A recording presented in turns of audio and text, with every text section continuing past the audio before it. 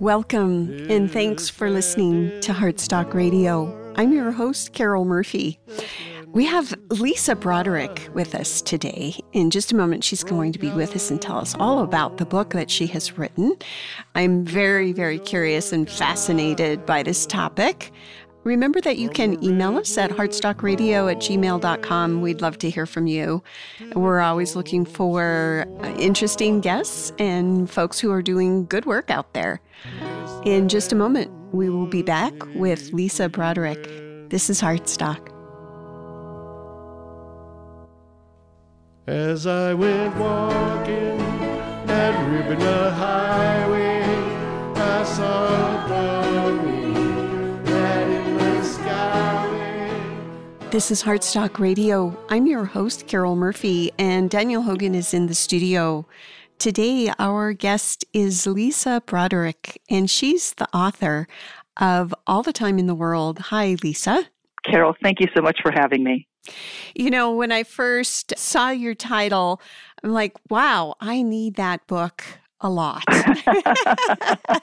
Don't we all need and want all the time in the world? It really does resonate. Yes, indeed. And then when I kind of delved in a little deeper, I'm like, oh, yes, this is good. This is good. So can you give, Lisa, our listeners a little introduction here as to what is your book, All the Time in the World, about? All right. Thank you so much. All the time in the world, it's a fascination I've had my entire life. What is time? How does time work? Have you ever had those weird experiences where time doesn't pass as normal? Sometimes it's greatly slowed down, or you're doing something and it seems like a moment has passed and an hour has passed. I started having these as a little girl after an accident, I guess I will say, that I'll share with you in a moment. And I wanted to know why they happened. And I spent a lifetime of study. And I combined science and spirituality into an approach which allows people to understand time so they can lead better lives. I think that's what it's really about, leading lives of fulfillment and purpose. And that's why I wrote All the Time in the World. Indeedy. And, you know, there's really not too many entrepreneurs and fellow business folks out there that have told me, oh, I have all the time in the world. In fact, the opposite is true. They tell me, I need more time. So before we really get into the nuts and bolts here, I know that I kind of took a little sneak peek. And I know that you had a near-death experience as a child, which is also, to me, a very, very fascinating topic. And I've read all kinds of books about this. So, and there again, I don't know why, why are some of us so fascinated with these topics? But can you tell us a little bit about how that led to all that you're doing now? I will. And so at the time I was living in Arizona with my family.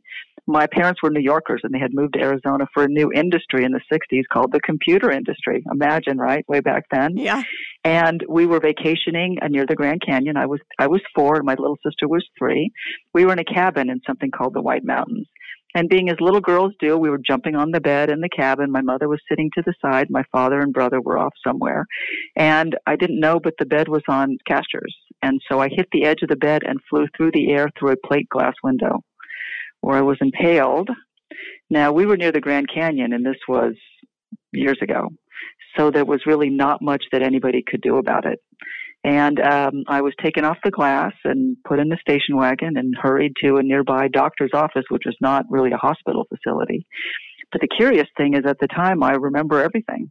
I was aware, and my memory of it is aware that I'm aware of what it was like on the window. I could draw the cabin to this day. I understood the time it took to get there, and which was impossible because I had already, if not was close to, bled out at the scene. And in fact, the doctor later told my mother, I don't think she's going to make it, which I only learned a couple of years ago. So, but I did. I remember the operating room where I was sewn up in an amazing, miracle or wonderful technical expertise by a local country doctor. And then I was a little girl again and full of life, but I was different. Now, I will say something about memories. Memories are a funny thing. They grow and change, and memories are informed by current experience going back into the past, and they mutate. With that said, this same memory has been with me for 60 years, nearly. So I think that this actually happened, and of course my family confirmed that the whole thing, the episode, did happen. But remembering being out of body, remembering the facility and being awake and aware are something I remember. And then afterwards, I discovered as a little girl that I had what I'll call a superpower. And the superpower was I could control time. I had experiences of slowed down time, which athletes describe as the zone or the flow state. And I'd be on a field, in a soccer field, and suddenly the field would slow down. And of course, when you're a little girl, that's pretty scary. I used to have nightmares actually about slowed down time, about swimming through time like it was heavy water. But then I learned to control it, and I really wanted to understand it. And I started to play around a little bit, like arriving for an appointment, on time, even though I had left way too late in order to be on time, these types of things. And then really funny episodes like bowling at the age of 8, where I couldn't get out of the zone no matter what I did. And I bowled nearly a perfect game, and I was a terrible bowler. So all of these things added up. They added up into my fascination with, in particular, time. And then I became a meditator in my 20s, and then things really started to click, because meditation is timeless. You are in that state that you can put in. I practice Indian mantra meditation through transcendental meditation, but there are many, many forms, of course, Buddhism and mindfulness and all kinds of things, Kabbalah. So I was performing Indian mantra meditation and realized there was a connection. There was a timelessness. There's linear time, and then there's another kind of time, which I would call the now. And it struck me that miracles and genius and all kinds of things live in a particular place and time. And if we could control that, and we could get to the bottom of that, we could really live wonderful lives. And that is, again, why I wrote the book. So I'm just really interested in hearing more about how this amazing experience, a little scary, I'm sure, especially for your poor mother. I know we never spoke about it as a family, really, until at the very end of her life. She must have been mortified. Truly mortified. Yeah. And as she recalls, she saw me fly through the air in slow motion. So how has this early experience directed your life and your choices? What kind of educational choices did you make, and why did you study what you did, or did you just kind of forgo all of that? Well, so this was Arizona in the 60s, and, you didn't really talk about things like that. Yoga was not something that was really around way back then. And so I kept it pretty much to myself. I became aware that it might be a little unusual or different. My brothers and sisters, they knew a little bit about it, but I was a pretty private person. Later on, as I became a meditator, I started to share more, but I practiced it. And here was really the funny part, and that is my mother was an economist. And so economists study science and the behavior of humans and then use it to understand why they did that or predict what they'll do in the future. So I, too, followed in her footsteps, and at Stanford University, I studied economics, which was the science of why things happen, right? People. And then I applied it to this because, as Churchill famously said of his rival way back, if some people stumble over the truth now and then, but they pick themselves up and dust themselves off and go on like nothing happened. I didn't do that. I love that. when I would experience slowed down time, I would make a note of it. I kept journals. I have shelves and shelves of journals, of stories, and all of these things that happened to me. And I began to put 2 and 2 together. And then when I was in high school, I was given the book, The Tao of Physics, Fritjof Capra, which really opened things up, because that was Eastern meditation and physics, quantum physics in particular. And my mind just expanded. So that I followed economics in Stanford. I was business-minded, and my family had since then moved to Silicon Valley. So I had my heart set on working with small technology companies, which I did for 35 years.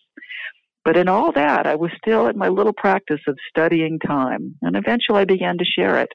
And they say when the teacher is ready, the students appear. And that's what started to happen. People would ask me, how did you do that? How do you remain so calm? What is it about that cause these things to happen? And I started to put them together, and I was encouraged to write them down, as I have, and it became a book which is full of funny stories and science that supports it all, because I'm very scientifically minded. You can't just say that you know how to control time. Let's discuss how that might actually happen. Let's discuss if time travel is possible. So all of the science is there, and then the stories, and then the practical applications.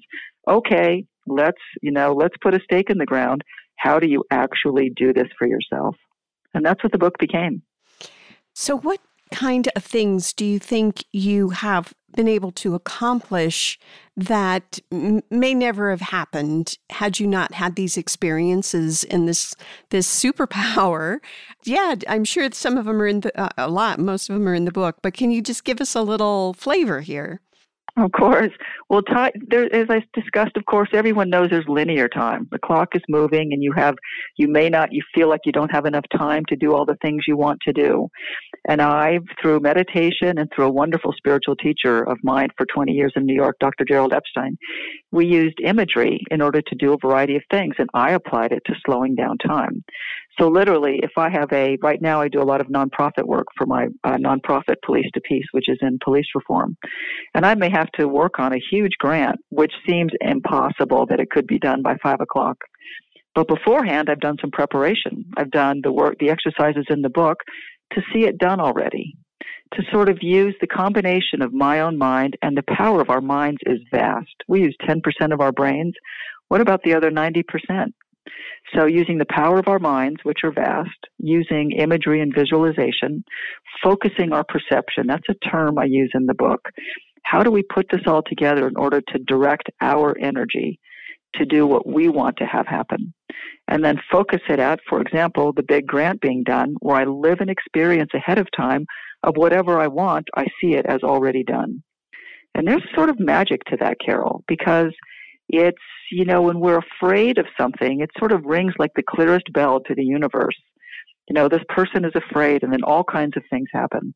But when we approach something that we might have been a little unsure about, but we've already done exercises to see it done, everything changes about us. Number one, how we show up changes. But there may be something more to it. There may be quantum mechanics, which I do believe exists in our everyday world. Of course it does. It's in telephones and computers and lasers and radar and everything we use, right? But we don't really see the quantum field in our everyday life, we think. I think that one day science will discover that a lot of the experiences we have are actually explainable within that framework. And there's a way to practice it through the practices in the book, which draw on quantum mechanics and quantum physics to allow us to speed up and slow down time so that we can lead lives of purpose and meaning. Mm-hmm. Yes. And, one person that comes to my mind immediately, George Washington Carver. I mean, that's a whole nother conversation. But these kind of mystics, I guess, he has been called a mystic, and then, your own personal experiences. Maybe, as you've said, these are just unexplained scientific events that seem mystical and strange and maybe otherworldly, but really they're just part of our natural physical world. Well, in some sense, they are. Let's talk about paranormal experiences, which we call them. Okay, so people have these strange experiences which can't be explained. Through the lens of time and the framework of time, we could actually explain paranormal experiences through, for instance, what's called phase. Phase in time is where, imagine someone who dies is 6 seconds behind us or ahead of us, wherever we are in linear time. Would we see them? No.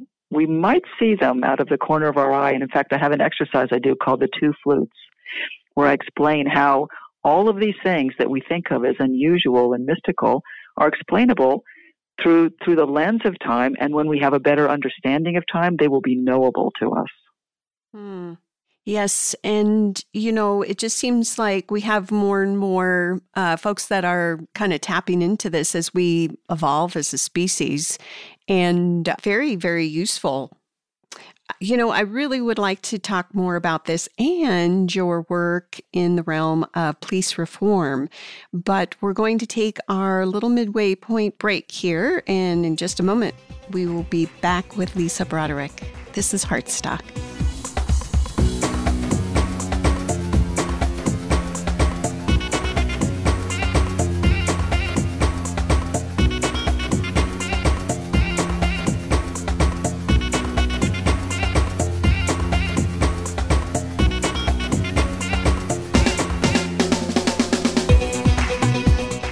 Welcome back. This is Heartstock Radio. I'm your host, Carol Murphy.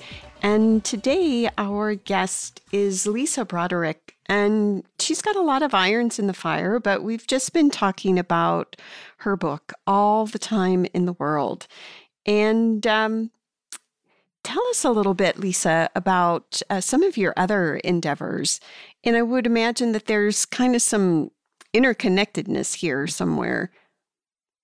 Yes, of course there is. And so when I was thinking about time, of course, for all of these decades, I started to wonder, why is it that anyone, or I in particular, cared what time it was anyway? It's an interesting question. Why does anybody care what time it is? And an answer came to me, and that is, we want to know what it is that's ours to do now. If you didn't have something to do now, you wouldn't care what time it was. Oh, so true. that's interesting. Yes. Now, we can take that to another level, a sort of metaphysical level for our lives, and ask the question, what is it that's mine to do? You know, we each have sort of a gift and a calling and all of that. And to ask that question, eventually we'll get answers. They may not come right away. But for me, I'd been a high technology CEO for over 30 years, and I was working with small companies. It was very fulfilling. But around the age of 50, I started to change. And actually, I ran across a quote from the Dalai Lama attributed to him in 2014, which was, "The world will be changed by women over 50. Mm-hmm. And so there's reasons for that, right? And so education and access to resources, and children are grown, and we are the weavers of society. We reweave things, right? Mm-hmm. We bring people together, all kinds of reasons. And I started to think, wow, what is it that's mine to do? And I had an experience, and the experience was I was working with a company in Florida, and I was on a beach one day, and I had a sort of, I would call it a mystical vision. A police vehicle came on a beach. They drove onto the beach on a summer's day, and I saw the words peace officer on the side of the vehicle. And I thought, wow, that's notable. It wasn't, quote, there, but it was there for me in this vision. And I called a friend of mine who was a constitutional lawyer, and he said these words, which changed my life forever, and that is, I don't know why they all don't do that. They're all peace officers anyway. Now, this was years ago, before many of what we're experiencing today happened, but it struck me. I was a high technology trained executive, professional. Disruptive technologies are what change societies. Introducing peace officer into a community or a nation changes the nation. It changes policing. And so that's what Police to Peace does today. It's national grassroots police reform in the words peace officer for every police department and sheriff's department. And we're doing wonderful work and uniting police departments and communities together all over the nation. How does this compare to, the mantra that we've all heard of defund the police? To many of us, those words are just not acceptable, a little bit scary. So how do we introduce peace into policing? Hence our name. Well, that is a wonderful question. Defund the police is it's a catchy phrase. No one I know, both on the community side and on the policing side, and the nonprofit works in some very, very violence-torn communities, really wants no police. That's just not the case. Some may do. I've never met one. Instead, what people want is good policing. What is good policing? It's empathetic, effective, and just. And that's what we are for. We bring those principles, we reintroduce and help police departments reaffirm those. And in public safety, bad things happen. People's lives are at stake. It is really very important that we get many things right, and terrible tragedies occur. But we can introduce peace into these communities through the disruptive technology of peace officer, and we're doing it today. Do you anticipate writing a book? I mean, this topic is just, we'd all love you to write a book about this topic. There are so many, I call them police leaders, sheriffs and police chiefs. Some are retired, some are currently serving, with a heart for social justice. Their hearts are breaking. This is awful. Communities at odds with the police. They didn't want that. Virtually no one wants that. Of course, in any profession, there are people who are, some may have a different view. With that said, the preponderance of the 800,000 police officers and police leaders, they join because they want to be part of goodness. They support goodness and peace and peaceful communities. And I'm hoping to help elevate that with my work through the book and also my work through Police to Peace. So the first thing that comes to mind here, Ferguson Rises, a friend of mine is a documentary maker. And when, just right as Black Lives Matter movement was happening, they're on the ground in Ferguson filming. And one of the things that was striking about what he learned through that experience is two completely different experiences that folks were having in the community based upon their race. How do we bring peace to this kind of racial difference and disparity? Is that something that's part of your work? It is part of the work. It's at the heart of the work, and that is equity, treating equally. A law is not a law if it doesn't treat everyone fairly and equally. And this is equal justice under the law. When that's not true, then something's broken. And so things to fix are accountability and transparency, right? Mm-hmm. There hasn't been a lot of that. Most departments differ with that. We do need to understand something, and that is understanding what policing is in America. It's different than any other nation on earth. There are 18,000, get that, 18,000 different police departments and sheriff's departments. In Britain, there's one or two. So they could have sweeping national police reform. America can't do that. Those police departments are run by 18,000 individuals who are elected or appointed in 18,000 communities with mayors who have their own rules. And their counties have their own laws, and their states have their own laws. So really getting the national vision, the national insight behind how we move towards transparency, and accountability is something that's happening now. I don't believe the genie's ever going back in the bottle. I think we're going to approach a new way of community safety, we'll call it, rather than public safety or policing, community safety, which is co-produced with the police. Can we change all of them at once? I wish I could wave the magic wand on my desk and do that. And I actually keep a magic wand on my desk just for that. But in the absence of that, we're going to work with them to try to capture imaginations, move things, get to a tipping point, right? So that the equity, the equal application of law under America is what is the norm. And it is the norm. What we do, we see terrible things happen. No one can deny that. Can undercurrents and different things be changed? Yes. I do say, though, that with so many police officers and police agencies, changing policing is like changing the direction of an aircraft carrier. How do you do that? Very slowly and very carefully. It doesn't change all at once, but it is changing. Yeah. I'd like to change back to the direction of being an author, and any advice that you may have for amazing people out there that have amazing stories to tell. Where does one start, and what was your path like? Are you self-published? Mm-hmm. Yeah, just all kinds of questions around, publishing and writing books. It is a wonderful question. It was really never a dream of mine, but it was always something that I did. I'm sort of the accidental author in that regard. And here's why. So years ago, friends of mine and I decided, one of us might want to write a book. And I applied my business, team building mind to that. And I got a buddy. And so a writing buddy is a really, really important thing. Each of you may be working on something else, something different, but you're helping each other, and then there's a schedule like homework. So a dear, dear friend of mine was the first female cellist in the New York Philharmonic, and she was writing a book years ago, and she asked me about writing the book, and I applied this writing buddy theory, approach to her with her book, where I was her buddy. Mm. And the buddy is someone you speak to on a weekly basis. It is like homework. It's the same time every, week, unless someone has to change it, same day, same time, where you report in and you talk about things and you bounce things off of one another. I wasn't writing a book at the time, but she was. And that became a book, which was published. And then when I started this process, I started to do the same thing, where I would engage volunteers, friends around me, to be my writing buddy. And one thing led to another. And one of those writing buddies said, you know what? I know a literary agent you should show this to. And I thought to myself, well, this was years ago. I didn't really know anything about that world. Well, they did, and that became the literary agent that I work with, which is Folio Literary Management in New York City. So that was awesome, right? Just through these connections. But I really think it was the joint intention, the shared intention, continuing to work on it.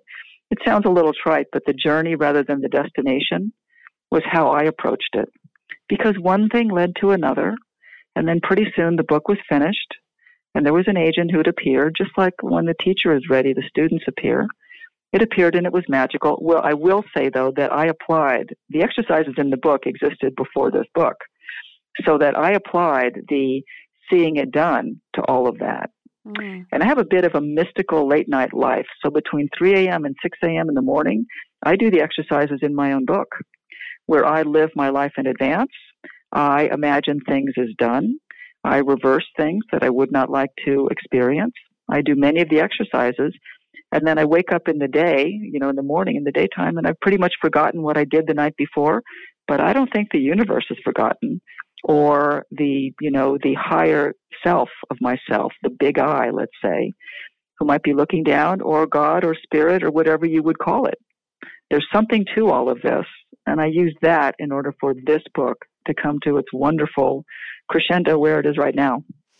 How long did it take you to write the book? Just about 5 years. Mm. So it was a destination. I never thought this would happen. Fascinating. It truly was a journey. We have about, a couple minutes left, and just wondering if you have any other words of wisdom and advice, and how folks might find you, Lisa. Oh, yes, of course. The wonder of it all, right? The wonder of science, the amazing complexity of the universe. We all understand how uncertain times are right now. With that said, there's a beauty in all kinds of things that happen. And I just believe if we change the part of our lives that we can control, our perception, then we can move toward lives which are of fulfillment, meaning, and purpose, even in the midst of great chaos. That would be my hope for everyone. And so online, I'm at all the usual social media handles, Lisa Broderick, and the book is All the Time in the World. If you search under any of those words, All the Time in the World or Lisa Broderick, on any of the major social media and in Google for our website, you'll find it at lisabroderick.com. And how about your bringing peace to policing work? Oh, yes. So online as well. It's a unique name, which I used to get a little teasing about, but now people are getting it more and more. It's the word police, the number 2, and the word peace. Police2peace.org. And if you Google that, you'll find a tremendous amount of information, the communities we're working with, and our hope for grassroots national police reform that's organic, where every community co-produces policing with their police agency, their police department, in order to have a world that we all live in. We lead our best possible lives. Thank you so much. I know these are some crazy times, and I'm just so thankful for every guest that carves out time to share their story. And I just love yours. Thank you so much, Lisa. Carol, thanks for having me. Mm-hmm. And as usual, we shall see you next week. Peace. No trespass. Heartstock Radio is a production of KBMF 102.5 Butte America Radio. Hear our programs every Friday at 5 p.m. Mountain Standard Time via live stream at butteamericaradio.org.